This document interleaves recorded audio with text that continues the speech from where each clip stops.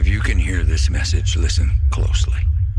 To the exiled, misunderstood, or upside down, this is your message of hope. When problems come, use them. When enemies persecute you, love them. These struggles are a fire, refining you into gold. Look around. You are not forgotten. You are not alone.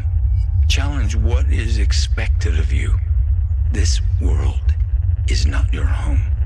You are different. Amen. Good morning. It's great to see you all here today. We're in our series called Different, looking at the epistle of 1 Peter. I'm going to be picking up where Pastor Aaron left off last week. I want to give you a really quick overview of what's going on here so that you can follow and track a little bit with us as we go through this series. In the book of 1 Peter, we're discovering our identity in Jesus Christ. We talked about that a lot already. Today we're going to discover, and Aaron touched on this a little last week, we're going to look at this community of believers, church. We're going to look at what does it mean to be the church that Jesus intends. And then we're going to just tickle this third part of 1 Peter a little bit today, what it means that we're people of the priesthood, that God wants to use his people in a special way. And so this morning we're going to just really, really dive heavily into the community part of this whole kind of 1 Peter emphasis. And I just want to share some thoughts on that before we get to it, just to kind of warm you up. The challenge associated with talking about the church is that whenever I use that language, people have preconceived notions. So if you're talking to somebody and you bring up the word church, immediately thoughts come into that person's mind, whether we're in the church or outside the church. Would you agree with me on that? And what I want you to do today is just lay down any preconceived ideas you have about church and really begin to ask yourself, what is a biblically defined fellowship of believers? What is church supposed to look like? I want to begin with a story that maybe will loosen you up a bit. As was the normal routine on a Sunday morning, a wife got ready for church. She got up, had breakfast, showered, got dressed, did her hair, did all the stuff she did to prepare for the day. And just as she's ready to leave, she notices that her husband is still in his pajamas and his robe. And she says to him, "Honey, why aren't you ready for church? Give me one good reason why you're not ready for church." He said, "Well, I have 3 reasons why I'm not ready for church. 1, the church feels cold. I don't want to go there. 2, no one likes me there, so why should I go there? 3, I just don't want to go. So I have 3 reasons why I'm not going to do church this morning." Well, she said, "I'm going to give you 3 reasons why you should go to church." Anybody ever have these conversations with your wife or your husband? First of all, she said, number 1, the church is actually quite nice, quite warm, quite friendly. Reason number 2, there's a few people there that really do like you. Reason number 3, you're the pastor and you need to go. So, when it comes to this topic matter of church, I'm going to admit with you, even I struggle sometimes with it and what it should be and what we should be experiencing. One of my people that I like to read is Eugene Peterson. He's a noted pastor and author. And he said this about Christians in the church. Listen to what he says. "Whether we like it or not, the moment we confess Jesus Christ as Lord and Savior, that is, from the time we become a Christian, we are at the same time a member of the Christian church. Our membership in the church is a corollary with our faith in Jesus Christ. We can no more be a Christian and have nothing to do with the church than we can be a person and not be in a family. Membership in the church is a basic spiritual fact for those who confess Christ as Lord. It is not an option for those Christians who happen by nature to be more gregarious than others. It is part of the fabric of redemption. There are Christians, of course, who never put their names down on a membership list. There are Christians who refuse to respond to the call to worship each Sunday. There are Christians who say, I love God, but I hate church. But they are members all the same. Whether they like it or not, whether they acknowledge it or not, for God never makes private, secret salvation deals with people. Did you hear that? His relationship with us are personal, true, intimate, Yes, but private? No. We are a family in Christ. When we become Christians, we are among brothers and sisters in faith. No Christian is an only child. I like Peterson. I like how he says things. Gets you thinking. So here's what I want you to do. I want you to get you thinking on church. So I'm going to ask you some opening questions. And I just want you to think about this. When you think of church, what comes to your mind? How would you describe it? Especially, how would you describe it to somebody that's not a person of faith, that's not a Christ follower? How would you describe church? How is it unique? What differentiates it from other organizations? What do you love about church? You know what's a good exercise to do? I know I do this frequently for myself anymore because I can tend to get kind of cranky and cynical. Anybody relate to me on that? It's a good exercise sometimes to step back from something and say what's good about it, to remind yourself there are good things. What are some things that disturb you about church? By the way, I've had a lot of people tell me what disturbs them about church. Have you had that conversation? What disturbs you about church? There's a Jesuit priest, his name is Avery Dulles, who authored a writing on different models of church back in 1974, and he had a second edition come out in 2001. And I found his thought process here enlightening. He gives us 6 models for church. And I want to share those with you today because I think sometimes we fall into one of these camps really strongly. And really, church is probably a healthy combination of all the models I'm about to share with you. But here are 6 models of church that Avery shared in his writings. One is institution. How many of you think of church as an institution? Anybody? How many of you like the word institution? Anybody? Usually we think of it as being cold and rigid and a whole bunch of rules. This model emphasizes the structure and the order of the church. Now, lest we think it's not important, some of those early councils in Jerusalem were on this very thing, how to have structure and order in the church, how to address the institution side of church. Second model that Dulles came up with is this, mystical communion.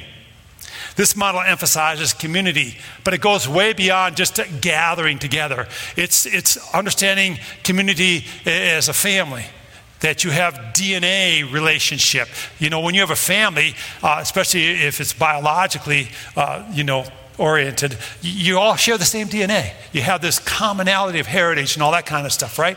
Well, this model emphasizes this idea that when we're born again in Jesus Christ, we share spiritual DNA. It's more than just we're getting together. It's we're getting together with brothers and sisters in the Lord Jesus Christ. And there's something mystical about that communion. Then the third model that he came up with is sacrament. Sacrament.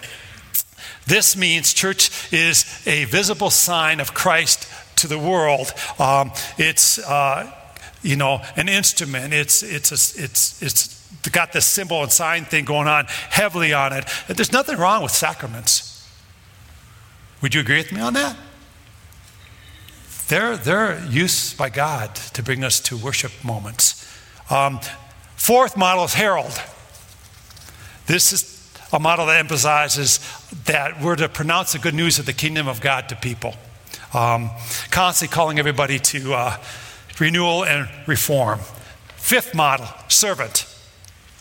This model emphasizes the church commitment to social justice, to doing what Jesus did and caring for the least of those among us. Now, lest you think that I'm just pulling these out of the air and they're not relevant, when I started ministry here about 20-some years ago, when I went to Williston especially, the servant model of church really began to gain traction.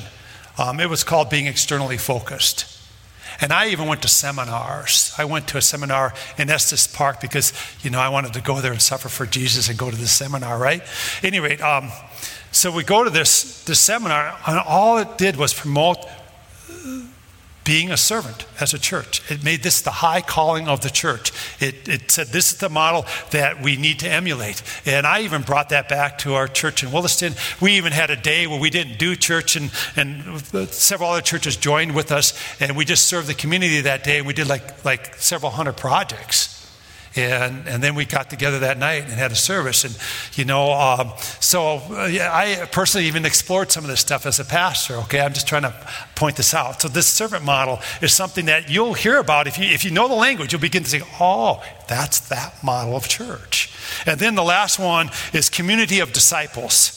This model was the latest one that Dooley's added. In fact, he added it after the other 5. This is a community of people that follow Jesus, trying to be like Jesus in everything they do, praying together, and they also know that following Jesus will involve some suffering. This differs from the mystical community, in that the mystical community really emphasizes family and that kind of spiritual heritage together. This emphasizes doing life together, rowing the boat the same direction, being disciples of the Lord Jesus Christ, spurring one another on to good works. Now, can you see the validity of all these models to some degree? Yeah, they all have some valid points. And here's what happens. Churches tend to be 1 or 2 or 3 of these. And that's short of the picture that we're supposed to have of church. I was reading a commentary on church, and here's what it said, and I'm just basically going to quote it. This is our introductory thought today. The church is first a living organism. The church is first a living organism. Did you hear that? The church is first a living organism, and also necessarily an organization with structure for its well-being and for protection of the truth. So the church is both a living organism and it's an organization. Now, I don't know about you, but organization is important, but it's something I don't want to talk about. But organization guards the integrity of the church. Organization is important, to keep the church within the bounds of good theology and all that kind of thing. Paul's instruction to Timothy and Titus had a lot of organizational kind of bent to it. So it's important enough to even end up in Scripture. But we're not going to talk on it today. I'm going to talk a lot on church as an organism. All right? And so some of you are probably going, good, because you don't want to talk an organization.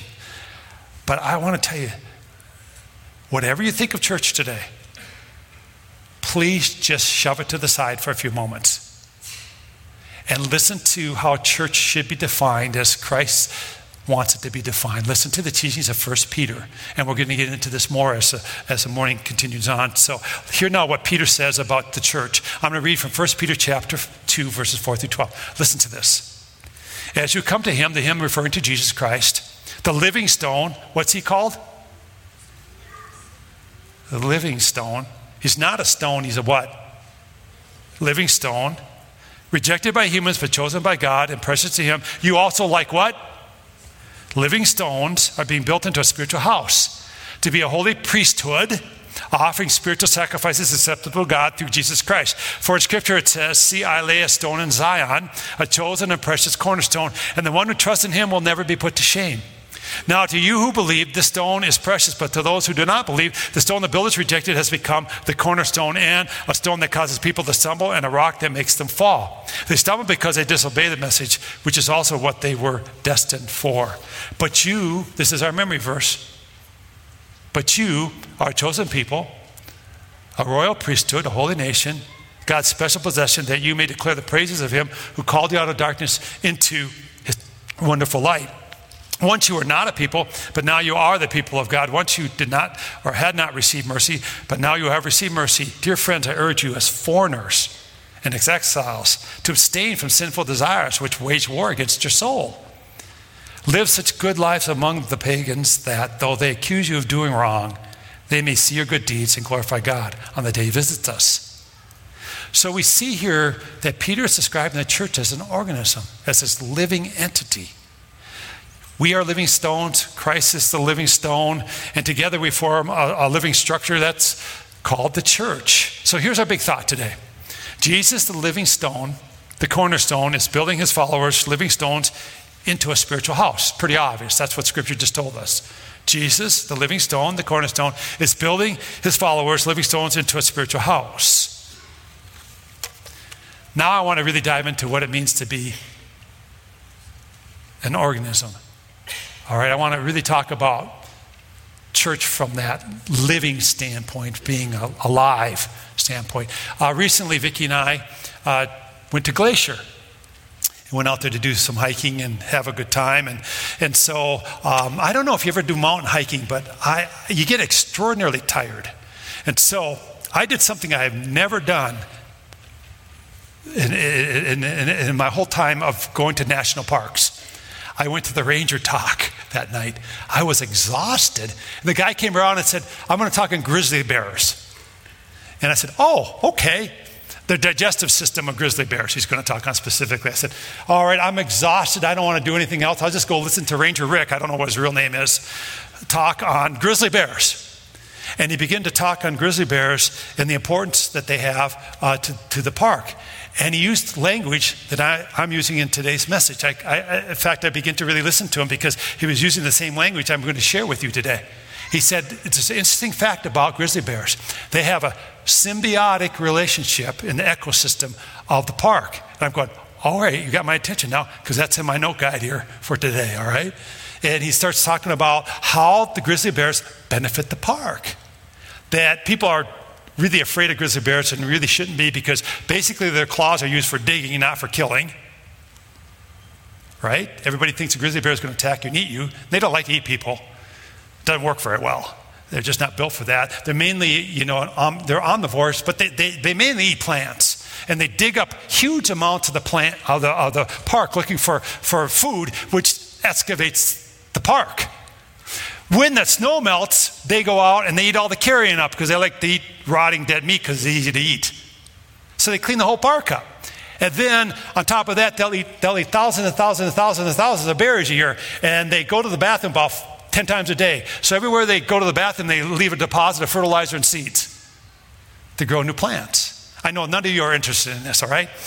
But I'm trying to describe to you what it means to be symbiotic. There's this mutually beneficial relationship happening between these bears and the park. And they're saying if the bears were absent from the park would become diminished and it would suffer because they're such a main ingredient to keeping the park what it is, okay?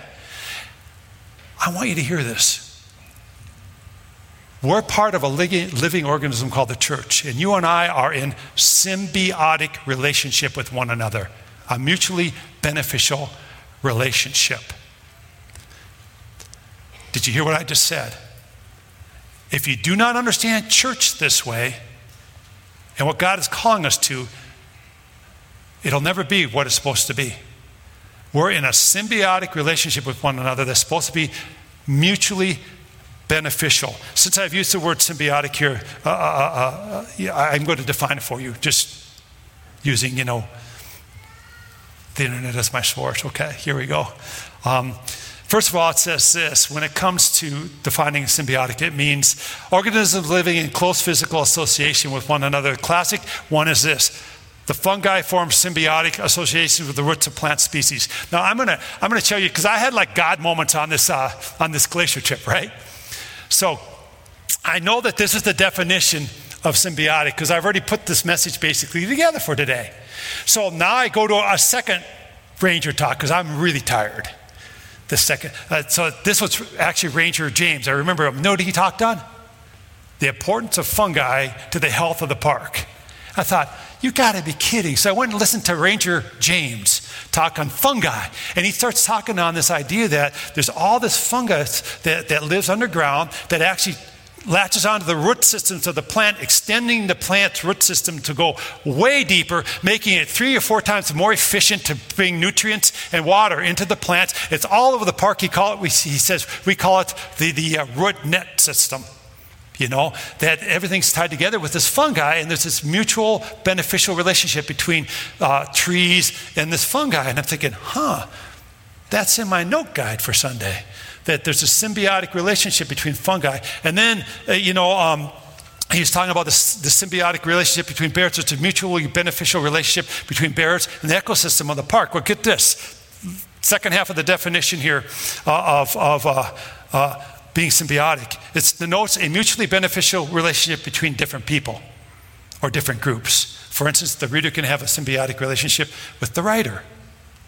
So now I want you to understand this, church. If we don't, I know that I'm going a little bit crazy on you here with this language, but listen, if you think of church without including this in the concept of church, you'll never have a right understanding of what Jesus intends. He intends us to be a body that are in symbiotic relationship with one another, mutually beneficial relationship, using our gifts and talents to bless each other and further the kingdom of Jesus Christ. Listen to 1 Corinthians chapter 12. I'm going to read to you verses 12 through 27. It's long. But all it is doing is describing the importance of being in symbiotic relationship with other believers. Listen to this. Just as the body, though one, has many parts, but all of its parts form one body, so it is with Christ. For we were all baptized by one Spirit so as to form one body, whether Jews or Gentiles, slave or free, and we are all given the one Spirit to drink. Even so, the body is not made up of one part, but of many. Now listen to this. Now if the foot should say, because I'm not a hand, I do not belong to the body, it would not for that reason stop being part of the body. And if the ear should say, because I'm not an eye, I do not belong to the body, it would not for that reason stop being part of the body. If the whole body were an eye, where would the sense of hearing be? If the whole body were an ear, where would the sense of smell be? But in fact, God has placed the parts in the body, every one of them, just as he wanted them to be. If they were all one part, where would the body be? As it is, there are many parts, but one body. The eye cannot say to the hand, I don't need you. And the head cannot say to the feet, I don't need you. On the contrary, those parts of the body that seem to be weaker are indispensable. And the parts that we think are less honorable, we treat with special honor. And the parts that are unpresentable are treated with special modesty, while our presentable parts need no special treatment. But God has put the body together, giving greater honor to the parts that lacked it, so that there should be no division in the body, but that its parts should have equal concern for each other. If one part suffers, every part suffers with it. If one part is honored, every part rejoices with it. Now you are the body of Christ, and each of you is part of it. See, what Peter is saying in 1 Peter and what Paul is saying in 1 Corinthians is that we are a living organism in relationship with one another. We all have parts to play. We're in symbiotic relationship. It's mutually beneficial. And we have to do our part. Other people have to do their part in order to experience the fullness that Jesus intends us to experience as the body of Jesus Christ. So let's talk some reflection here.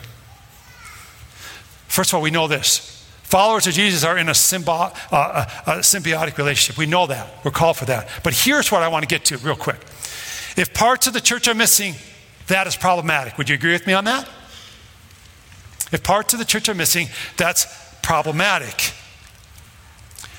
1 Peter 4:10 says that you and I, as followers of Jesus Christ, have been graced by God.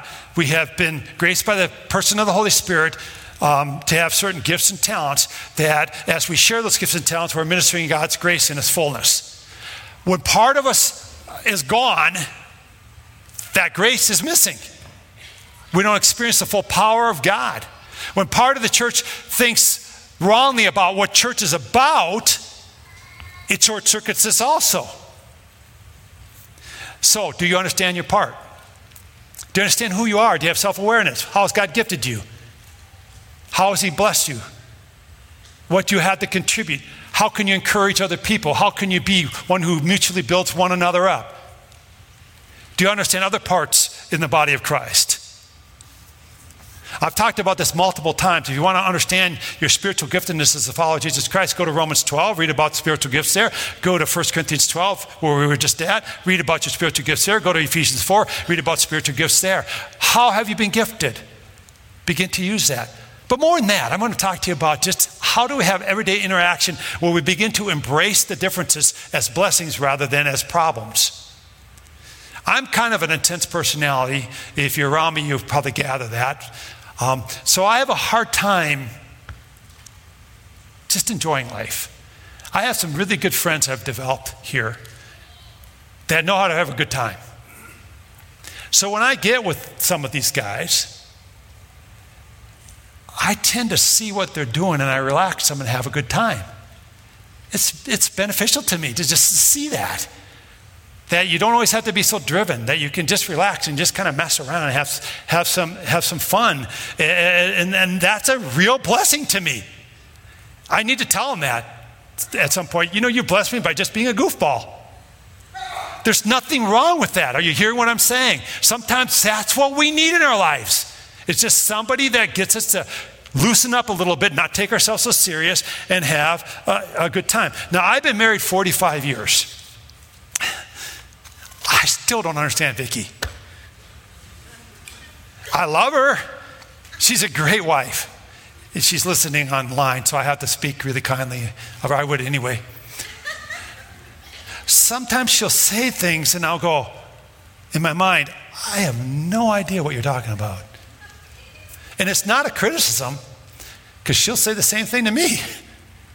And lately, I've been trying hard to understand, okay, what's this mean? And to think about it a little bit more, and just to embrace that difference. You follow what I'm saying? I think in church circles sometimes, we want everyone to be just like us. Guess what? Nobody is like you. And I think what the Lord wants us to begin to learn is to say, okay, God, what is happening here? How do I embrace this person and hear what they're saying and just really listen to them? And perhaps you have a word for me that person's sharing if I'll just lay down my defenses and listen to what they're saying. And not have to have everybody necessarily think like me. I love how some of you so easily laugh. It's like the Bible says, laughter is medicine to the bones, man. It's good just to laugh. I love what happens out in the foyer when we see people visiting. Do you know how many people never have that? They never experience it. Isn't that sad? What a shame when we don't have this significant connection with other human beings that blesses our souls. That's church, my friends. That's the biblical understanding of the fellowship of the Lord Jesus Christ and his people. Jesus is described to us as a cornerstone. Do you notice that here? And a cornerstone in ancient Jewish times was just paramount, fundamentally important to making that building. It would be cut straight and true, and everything in the building then would go off of that and be straight and true. And what's being said to us here by Peter is, listen, community of Christ followers, if you're gonna be the right community, you got to be built in Jesus Christ. Amen. I mean, this is fundamental. It's getting back to identity again. But if we're going to be the church that we're supposed to be, we got to listen to Jesus and follow his ways and base our life on his ways, and then we're going to be straight and true. That's what's being kind of indicated by this cornerstone. Now, if we don't build our life on this cornerstone, what happens? We stumble and we fall and we bruise ourselves up. Now, I appreciate this kind of teaching more as I've gotten older and done a lot of building projects in my life, whether they be when I was at 3M or even the church here. But I remember doing one building project a while back in the 1990s when I lived out in Elkton. We put a pole barn up. Anybody ever put a pole barn up? Yeah. I remember thinking, okay, I got this big honker pole barn I'm putting up. And of course, I'm a typical male. I'm not asking anybody how to do this. How hard can it be after all, right? So I'm thinking, how do I line the four corners up right? If you just go length and width, you can get a nice parallelogram, right? You understand what I'm saying by that? Everything can be slanted. It's still going to be parallel walls, but they just aren't going to look very good. So I began to think about that, and I thought, I bet you just measure the diagonals. Now, of course, anybody who's done it would say, duh. Well, I've never done it before, you know what I mean? I'm discovering everything from scratch here. But if you measure the diagonals, the two diagonals and the length and the width, then it's square, right? Math people? Yes. Got me, right? So it's really important to know this like basic building, philosophy to build this building straight and true. What Peter's sharing here with us in 1 Peter is some basic building understanding for being a straight and true body of Jesus Christ. It's got to be built on the cornerstone of what? Jesus Christ. If not, you're going to stumble over that. And people who reject Jesus stumble and fall and get bruised up, and life's not very good. A few years back, I was into running a lot. I'm not into running a lot. No, just to let you know that. So I was running early in the morning, and it's dark out. and you can't see very well. And it was about this time of the year. I remember I was running down Main Street. I was running in front of Midwest Glass, and I'm going at a pretty good clip. At this point, I was in good shape, so I'm running pretty hard. I'm heading to the trail to go to the nature park or back. I live over in, it doesn't matter where I live. Anyway, you get what I'm saying. So I'm running along. Well, there's this lip on the sidewalk, right in the shadow of a tree.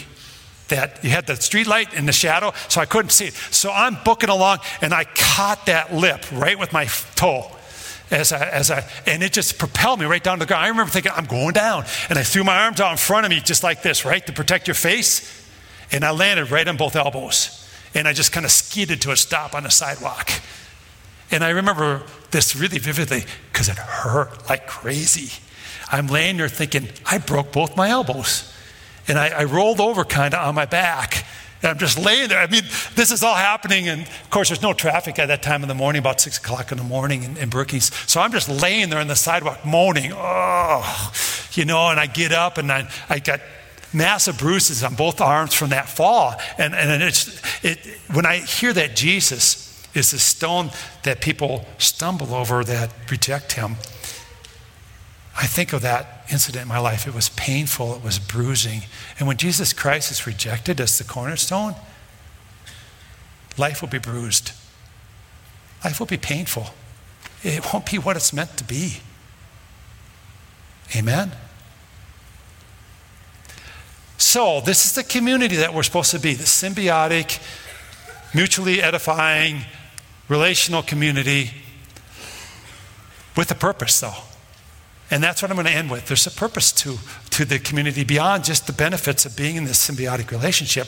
And that's identified for us in some of the scripture that we read right at the end here from 1 Peter. I call this the purpose of the church. One purpose of the spiritual house that we're being built up into is to be this holy priesthood, offering spiritual sacrifices acceptable to God through Jesus. This is what 1 Peter chapter 2, verse 9 is all about. That's our memory verse for the first few weeks of our 1 Peter series. We're going to have 2 more. So I want you to say this out loud with me. Would you say 1 Peter 2:9 out loud with me, please? It's going to be in the board right behind me. Say it out loud.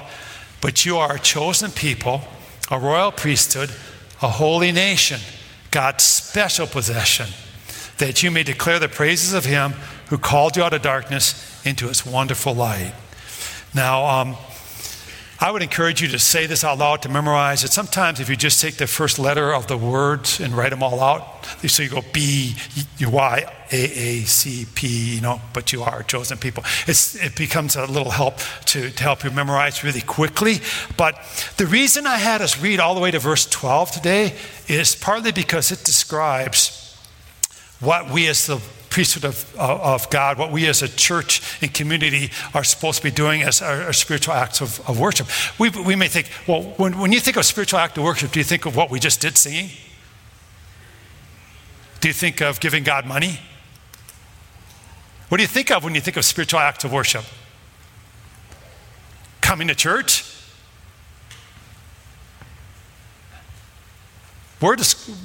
Spiritual acts of worship are described for us here in verse 12. It says this: live such good lives among the pagans that they see your good deeds and glorify God on the day he visits us.